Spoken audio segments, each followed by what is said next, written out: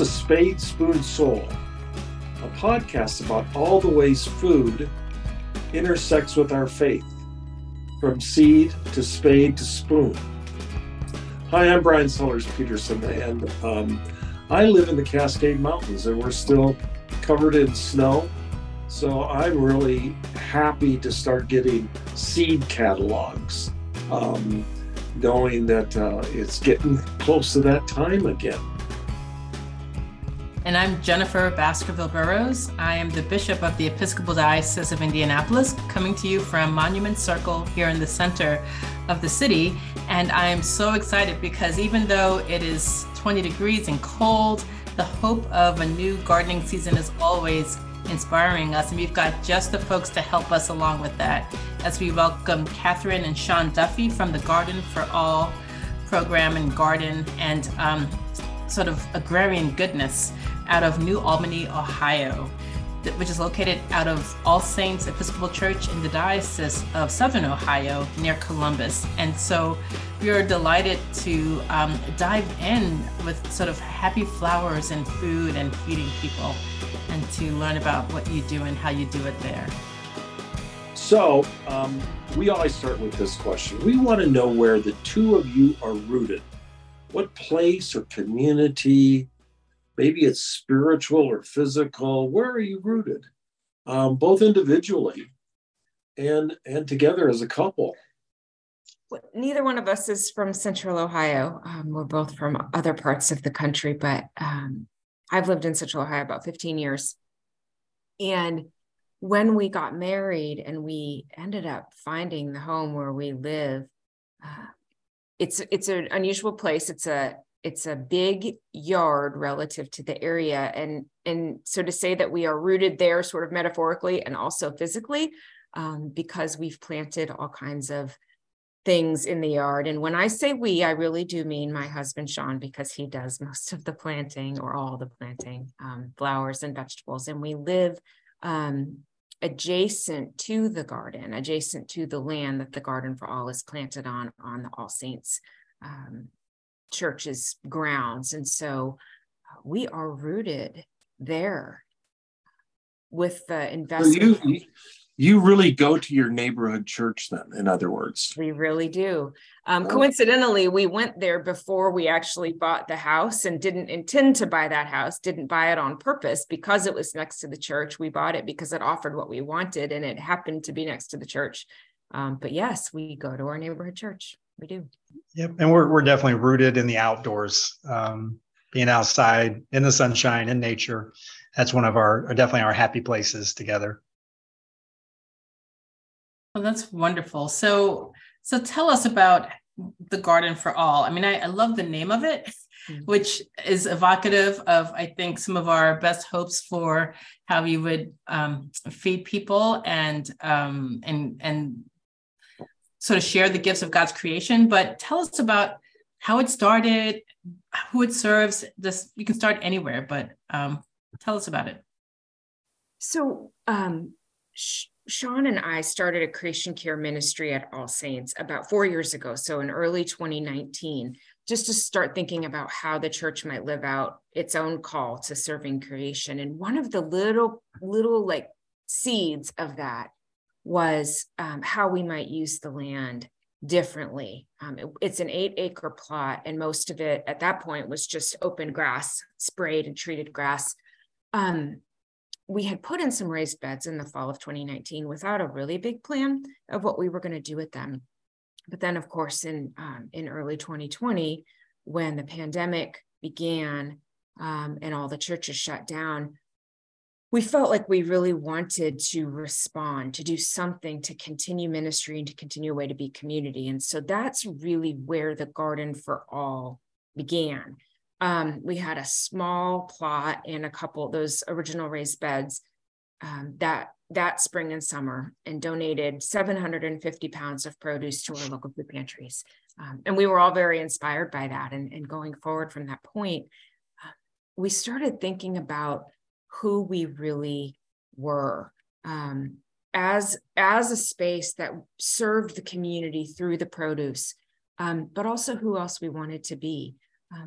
Sean felt the call, especially, and it's a call that other people have really felt as well, to start the flower ministry, to plant the flowers and then cut them and deliver them along with the produce to the food pantries. So the people that are the patrons of the pantries can really know that the beauty of God's earth is also for them, that it's not limited to people who have means, but that we're all meant to experience the beauty that the earth can provide. And we're really committed to that ministry, to showing people that they are valued and that they also can share, creation. And then the other part that we feel is a huge part of our call is the creation of community. So we see the garden and all the associated ministries as community space where people that work to make the ministry happen can come together. And the way we say it is to be in a relationship with God by being in a relationship with creation and with one another. So there are all kinds of ways that people do the garden, the actual vegetable tending and the planting and the harvesting and all that, and then the cutting and the arranging of the flowers.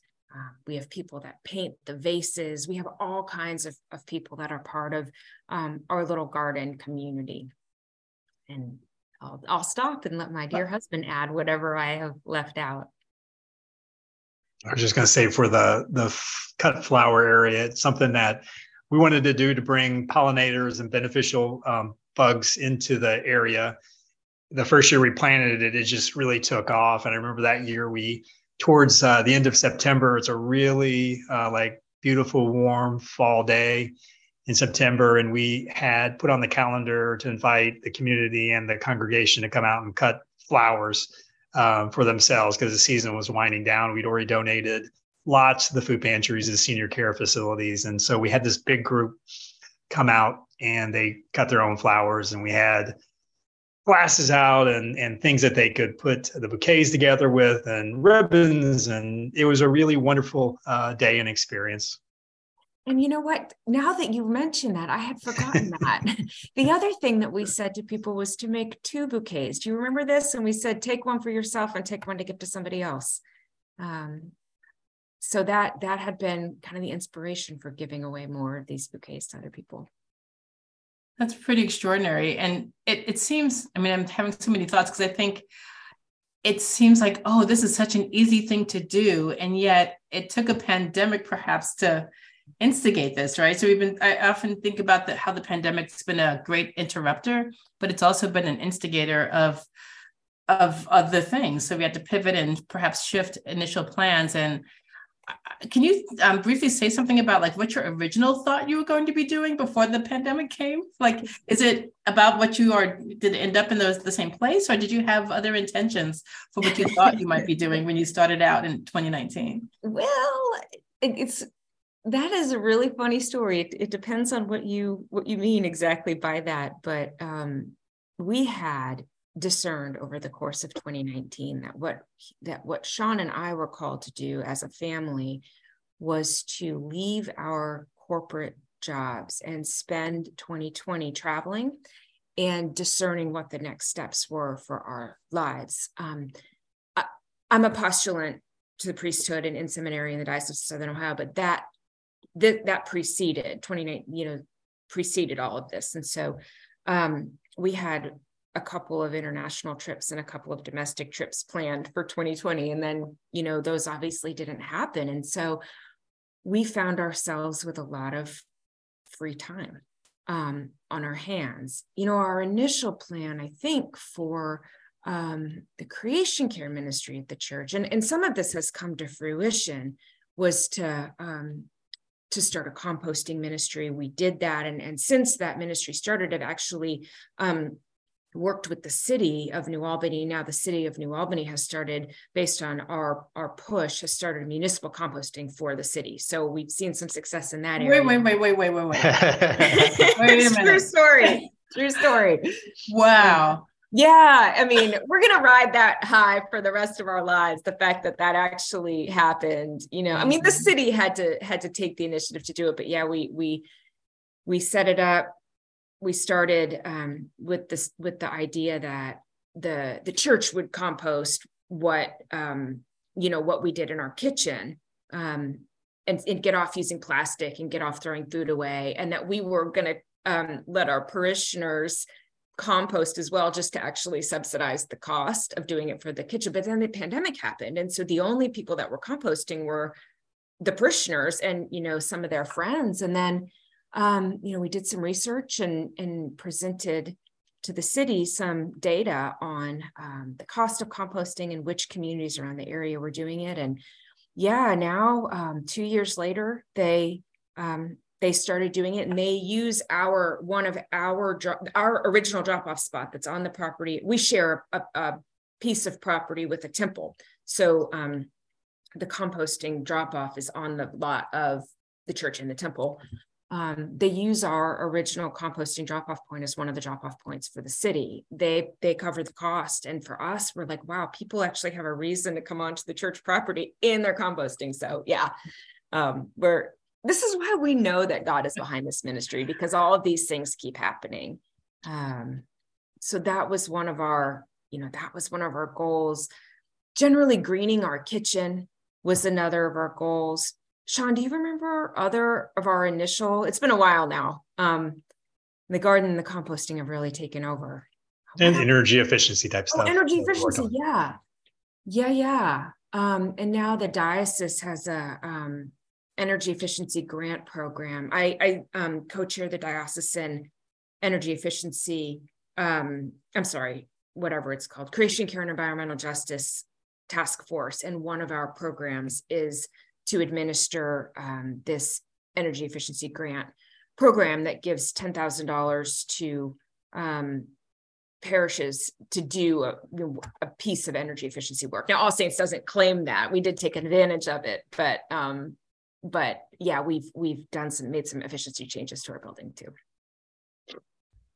That's great. What I keep hearing is this theme of the ways in which, in the best way, this ministry has been generative, because it's about something that started in one particular plot of land, that in the ways in which you speak about the flowers, the composting, that it's expanded out into changing a city, right? Like when you are helping change a municipality's understanding of how it deals with waste in a generative way, I mean, that is it's an inspiration, but it's a big deal. And so I just love that repeated theme through the story you've told so far. Really I like the sort of the theological ideas that spring out of this, especially the compost. I mean, having, sharing it with, your sister synagogue is just a wonderful icon for what ministry is in terms of regeneration, along with generation. I'm sure we'll flip back to a few things, but I need to make sure I get this in, because I'm really curious, and I think a lot of people who will be listening and have come up, get the idea, well, we could get some donations from some businesses, and they don't know how to do it. So Sean, I really want to hear a little bit about Johnny Seeds, and how that happened, and if you've got any, pearls of wisdom, you can share with how to approach businesses who are in the business of making money, but churches are always interested in getting donations or discounts. So talk to us about that. Yeah, for sure. I mean, two things. We've got a local business that's really close to the church, which is a big nursery, greenhouse, supplier, retail type shop. And they're really well known in Columbus. And we started kind of developing a relationship with them. And that has prospered into getting soil for our container garden event, which supports our food pantry patrons each spring. They donated lots of seeds at the end of the year, because most of those seeds get thrown out, unfortunately, because they're a retail establishment and they expire. So the provider would say, you need to destroy those and we'll, reorder next year. Well, they were able to donate those to us. And it was a huge, like 25, 35 pounds of individual packets of seeds you get at the retailer with everything. So I was able to get those out to several other similar gardens like us and even bigger to be able to use through your Facebook group, which was great. So we sent out, I don't know, probably 10 or 12 big packets of seeds to different gardens throughout the country, which is just amazing. All of those are supporting food pantries. And then one of my farming friends told me I need to contact Johnny's Seeds. And we had been using Johnny's Seeds all along, and we think they're a great provider. And so they have a community kind of sponsored grant process that they can do. And they sent us another huge donation of seeds, which was just amazing. But we're seeing it really across, businesses plus the community, just the outpouring of support when we're focused on food insecurity and bringing people together in community. Well, you could tell Johnny's Seeds that we're going to do a big plug for them. Perfect. We love Johnny's Seeds. On this podcast and some of our other social media stuff we've got going. So that's great to hear. But anybody can apply. Just look on the website for community grants at Johnny's. Fantastic. Beautiful. So, I'm wondering, like again, 3 years is not a lot of time, but it's a lot of time to be able to make a big difference. So you had the idea in 2019, 2020, really, you blew up as you really had to pivot and change the direction. And so, the flower ministry particularly is just something that we don't hear about very often. And I had a conversation with, I was speaking to a priest from the East Coast over the weekend, and she had mentioned how small churches really struggle with things like flower guilds and the money for flowers when they're just trying to have money just to do some of the basics and how to do that. And I just think about what your ministry offers and this notion of sharing this bit of beauty with the world, both planting it for the pollinators and for the folks who can use it to beautify their residences if they're in, long-term care facilities of any kind or their churches. And I mean, it's such a deeply rooted thing in our churches to bring that beauty inside. So can you talk a little bit more about like, what was was it just that you thought we want to bring pollinators, we should share flowers? How did you come to that particular aspect of the ministry? Well, we definitely needed to we use organic methods, so we don't use pesticides and chemical-based fertilizers. So we're trying to bring in the good bugs and good birds and that kind of thing. So we started kind of interplanting. We put a big strip around the entire garden of cosmos and zinnias and sunflowers. And like I said, that first year, they just really took off. And I mentioned to both of the food pantries that we could, provide some cut flower bouquets and share them with the pantry and their customers. And that was they said, like after the first time we did that, they had a line stacked up in front of all the bouquets that we had dropped off. So, and that amazing. Would have been what, 2021. And so that is what inspired Sean, I think, to go all in even more last year in 2022 to set aside a whole separate bed and really do just a much wider variety and some really unique and brightly colored flowers and more. I think we did, I'm going to mess up the numbers, but 120 some in 2021 and then 500 and I'm the number person, I should know, but 512 or something in 2022. And, bouquets, separate bouquets that we took to the pantries. Wow. And then again, we're in a little bit of a fundraising space right now, but we're aiming to triple our growing space for 2023 summer. So including the produce and the flowers. Not triple the flower space, but overall triple our growing space. So we're definitely continuing to invest in that. But, even before that, I think it might have even been the fall of 2019, where we were just, again, looking at this open space. I think we'd finally gotten to a point where the church had stopped spraying the lawn. We live in an area where heavily treated lawns are very much the norm. We're the outliers that have pollinator meadows in their front yard. Most of our area is very uniform in its grass, and including the churchyard, but we'd stop spraying.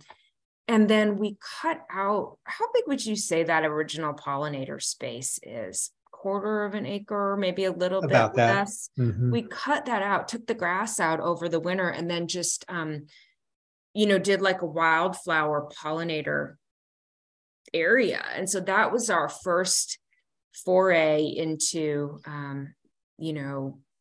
the flowers, and a little bit less plantful. And then, but it really has grown up into a beautiful, mature meadow, and the bees love it. And we got some looks at the beginning, but now we have a group of people that are on board. We put in a second space last year, and then a whole group of people that you would never think are now on board with putting in a third space for next year. So, and it was their idea, which is amazing. So kind of unmanaged pollinator spaces, which are amazing for, the world today. And then we had this very separate, dedicated, it was a kind of a 20 by 30 foot spot of cut flowers. We probably have 20 different varieties in there.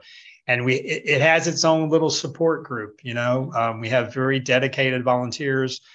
Not all, we've had a huge outpouring from the community that show up, both from the church, the community, to support the flowers, to cut them twice a week, to arrange bouquets. We have some ladies and people that just do the bouquets inside. They come and cut, they come and plant. It's been amazing support. That's in addition to all the vegetables too. Yeah. Well, I mean, you mentioned like you're, starting a third space, and I'm like, you already have the third space, using the other ways you think about that term, and what you've got this community meeting space where folks can come, that probably creates community or reinforces it in a way that might not have otherwise happened. So, and it reminds me, Brian, you'll appreciate this, when we interview Norman Rosebud, and he talks about the agrarian spirit and how churches particularly are called to provide a little place of beauty for their communities, especially for those who might not have access to beautiful spaces. And that's something that everyone deserves access to. And this is what you're doing. It's just beautiful. Thank you. So I can't help but plug an organization and a podcast called Slow Flowers. And it's a friend of mine, Deborah Prinzing, who's a PK, not a priest kid, but a pastor's kid. She wrote for a Sunset magazine. She's really well known sort of in, that flower arranging space around the country. But she has a website and a companion book called Slow Flowers, and, really advocating, for cut flowers that are local. Instead of, getting flowers from, the Netherlands or, from South America in the middle of our winter, thinking differently about and forming a relationship with, suppliers. And so there are, florists that are certified slow flower florists that source their flowers locally. And I really, I think it's something that the church could really tap into. And I think we need a full podcast just talking about flowers and, combining, saving some money for the church instead of having a line item, for cut flowers from a florist, to have flowers from the church garden, from parishioners' gardens, and being really thoughtful about it, but with that double benefit of pollination and, getting people to think about, sort of giving up the chemicals and, just bringing in other types of plants that bring everything together. So I really love that you guys are doing that. And I'm just hearing you say that. It makes me think of being like being connected to the flowers. And I don't know if that makes sense, but when they're coming from South America or another country, it's so remote. It's not, if they're not coming from your land, you know, but if you have flowers that are coming from near you, then you're actually in your worship space, then you're connected to creation in a way that you wouldn't be otherwise, or live plants or something like that. Yeah, no, exactly. I think there's something about, you think about the wine, or at least the terminology that's mostly used in wine about terroir, and like you've got this particular place with particular soil and particular weather patterns that creates a particular grape taste that's not going to be replicated. The grape variety can be grown someplace else, but it's going to taste differently because it's being nourished in a different place. And so there's a way in which the food and the flowers that feed our souls and our bodies, being from the place where we live in that integrated way, is it's like rooting us in a way that nothing else can, right? And it reinforces it. Yeah, absolutely. That's exactly it, articulated much more clearly than I did, because I think about that, that rootedness and that connection. If you feel that in your day to day, my sense is that people will be more likely to treat the land with reverence, if they're connected to it, if it's actually part of them. That's, as a beekeeper, the taste of the honey takes on where, those bees are going out to collect. So here in Washington State, we have a lot of honey that has this blackberry taste to it, because there's blackberries everywhere. I think that so much of this comes together with what we taste, what we see, what we smell, what we feel around us outside. Yeah, and the flowers have definitely kind of stolen the show, and they've been the biggest surprise that we've had, and something that was, much easier than one could imagine. I think with a little bit of thought, a little bit of nurturing, they really do produce. Okay, well, I'm going to hit you guys up for some photos of your gardens, especially the intercropping that you're doing. I love the idea of having a boundary that, it's got sunflowers and zinnias and foxglove and other things. It's Brian, careful what you wish for. It sounds like a feast for the eyes. But it is. Just to so anyone who's listening to this, just go to the website. And it's a pretty easy website to find. It's thegardenforall.org. And you can treat your eyes for starters.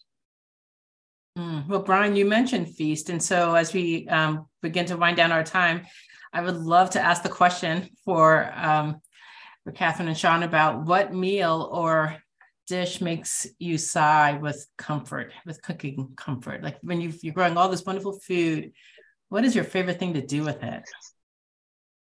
I was gonna say real quick, we're vegan, and so we call it a vegan feast. But everything we grow goes right to our food pantry partners. Everything. We occasionally do a little sampling, but everything goes right to them. So we're showing up and buying our own produce. We've done 5,000 pounds over the last couple of seasons. So an amazing amount of produce. And a couple more things, which is on this, the pantries tell us that they have their pantry patrons come in and say, did the church deliver their produce? Is it available today for us? So just like blows me away, that we get that kind of feedback. And the local pantry also tells us that the produce we provide is of a higher quality and a much better produce than they can buy on their own. And they get very, very little fresh produce. And that's why I'm in the game, which is to help, alleviate food insecurity. And it's just really grown into an amazing, we're doing our best to do what we can to help supported in our own way. Yeah. That's interesting. Sean's right. We do take 99.5% of the produce to the food pantries, although we did find a rogue butternut squash in our basement the other day, which is now moved up to our counter. So when you ask that question, I don't know if it's just that it's late in the day and I haven't had my snack, but I immediately thought of like a butternut squash risotto. Doesn't that sound so good? And actually, Sean's right. We are vegan. That word scares people. So I like to say we only eat plants. Instead of, that frightens people less, but you can still make like a really creamy risotto, and then you roast the butternut squash and you mix it up. But we should ask the food pantry if they get feedback on what people like to cook. We realized that we were providing some vegetables that were a little unusual for people, things they weren't familiar with in 2021. So in 2022, we developed a recipe book with recipes from our congregation, and we printed it, gave it to the food pantries, 50 copies. And actually just yesterday, they asked for another 150 copies. So we sent those to the printer. So we should ask them what they're cooking. We're really curious to know. Okay, wait a minute. So you're saying that you had a reprint of the church cookbook? The Garden for All Church Cookbook, Y'all yes. never get me. That doesn't happen. I was going to say you too. I just can't help thinking about, that scripture about hiding your light under a bushel. Right. I'm so glad that Jennifer and I got to help lift that bushel off your wonderful light that you're sharing. So, wow, you're publishers too. Well, yeah. Okay, yeah. Well, I'm putting in an order for your cookbook right now. There you go. Awesome. 3rd edition. Nice. Next print, we'll send you one. Yeah, well, we're just hanging on for the ride. And I don't mean to say that as to be trite, but this has really gone in directions that we never expected. And so we really feel like the Holy Spirit is driving it, and really, really, really, really excited to see what's coming. So we're grateful for the opportunity to talk about it. And I got to plug one more thing, which is we had 85 individual volunteers, unique volunteers come into the garden and come into the space to help us last season. Almost half of those came from the broader community. Our youngest volunteer was 3, and I think our oldest is 93 or slightly over 93. So that, it took me 2 seasons to figure out it was more than just growing produce and flowers.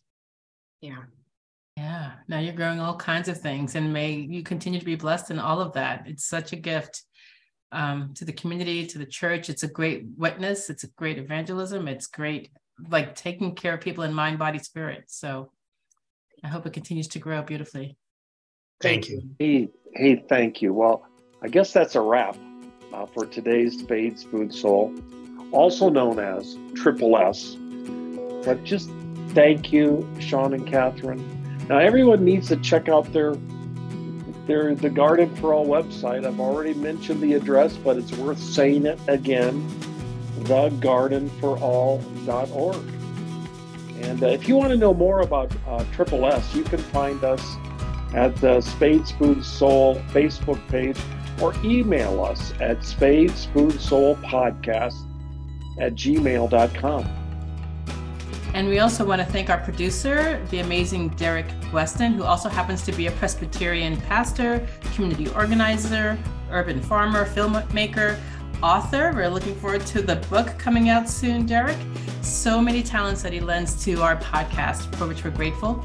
Also, the multi-talented Jay Sidebotham for the wonderful artwork that graces our podcast, and for Ryan Lee, who provides the groovy music that we open and close with. So until next time, we hope you will find ways to connect your soul to your spade or spoon or both, and, feast on a flower today with your eyes. Thank you. Thanks, everybody.